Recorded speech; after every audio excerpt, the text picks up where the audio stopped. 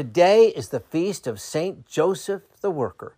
On March 19th, we honor St. Joseph as the husband of Mary and earthly father to Jesus, and remember his unheard yes to marrying the Blessed Mother and guiding the Holy Family safely through extremely dangerous times and the everyday life of a family. Today we honor St. Joseph as the provider he was, as he supported Jesus and Mary.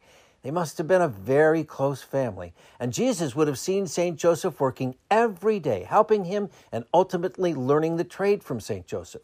Jesus developed his earthly working skills through the teaching of St. Joseph, who must have been a very good carpenter. There is a spiral staircase with two 360-degree turns in a chapel built for the Sisters of Loretto in Santa Fe, New Mexico, that is an architectural marvel. When their chapel was completed in 1878, there were no stairs to the choir loft, just a ladder.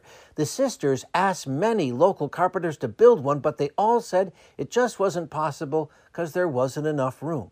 Then, on the 9th day of a novena to St. Joseph, a mysterious man riding a donkey showed up looking for work.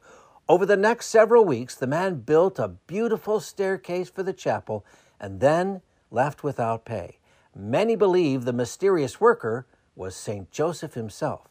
As the greatest husband, father, and worker of all time, St. Joseph is also probably the most underappreciated saint of all time. But just as he was always quietly there for Jesus and Mary, he always has been and will be for us who are blessed with the gift of a holy family of our own to support. St. Joseph, please pray for us. I'm meteorologist Mike Roberts for Covenant Network. Have a blessed